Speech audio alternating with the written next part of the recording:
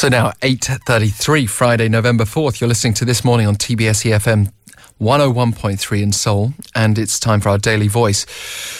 Just to briefly introduce, experts say emergency treatment centres for the seriously wounded here are almost non-existent. We witnessed it ourselves with the recent case of a 2-year-old boy who was hit by a truck and passed away as he was going from one hospital to another.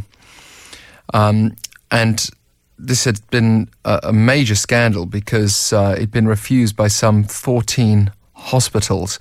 Today we can hear from An Ki-jong, the head of the Korea Alliance of Patients Organisation, on how changes are needed to prevent further tragedies.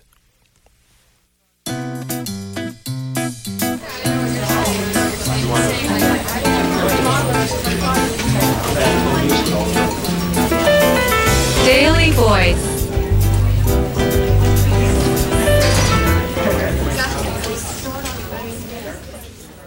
저는 한국 환자 단체 연합회 대표 안기종입니다.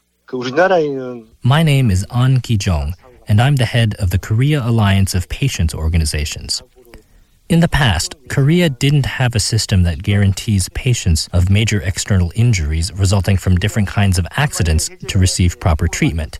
Following the case of Captain Sok Hae-gyun, who was shot by Somali pirates in 2011, there was public demand to establish trauma centers specializing in external injuries. So the government invested over 200 billion won over the past 4 years and launched 15 trauma centers and plans to set up 2 more.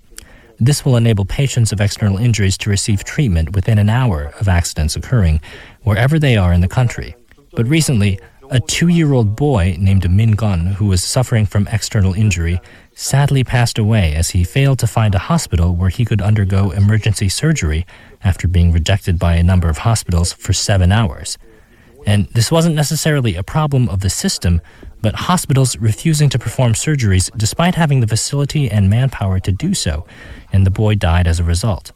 This shouldn't have happened, and that's why it received so much social attention. There's also a problem with the emergency personnel's way of transporting patients. The golden time for treating patients is 1 hour, meaning that patients need to receive appropriate treatment within an hour after an accident occurs in order to survive. In this case, it took 2 hours for a helicopter to be mobilized to transport the patient to a hospital. It's really unfortunate.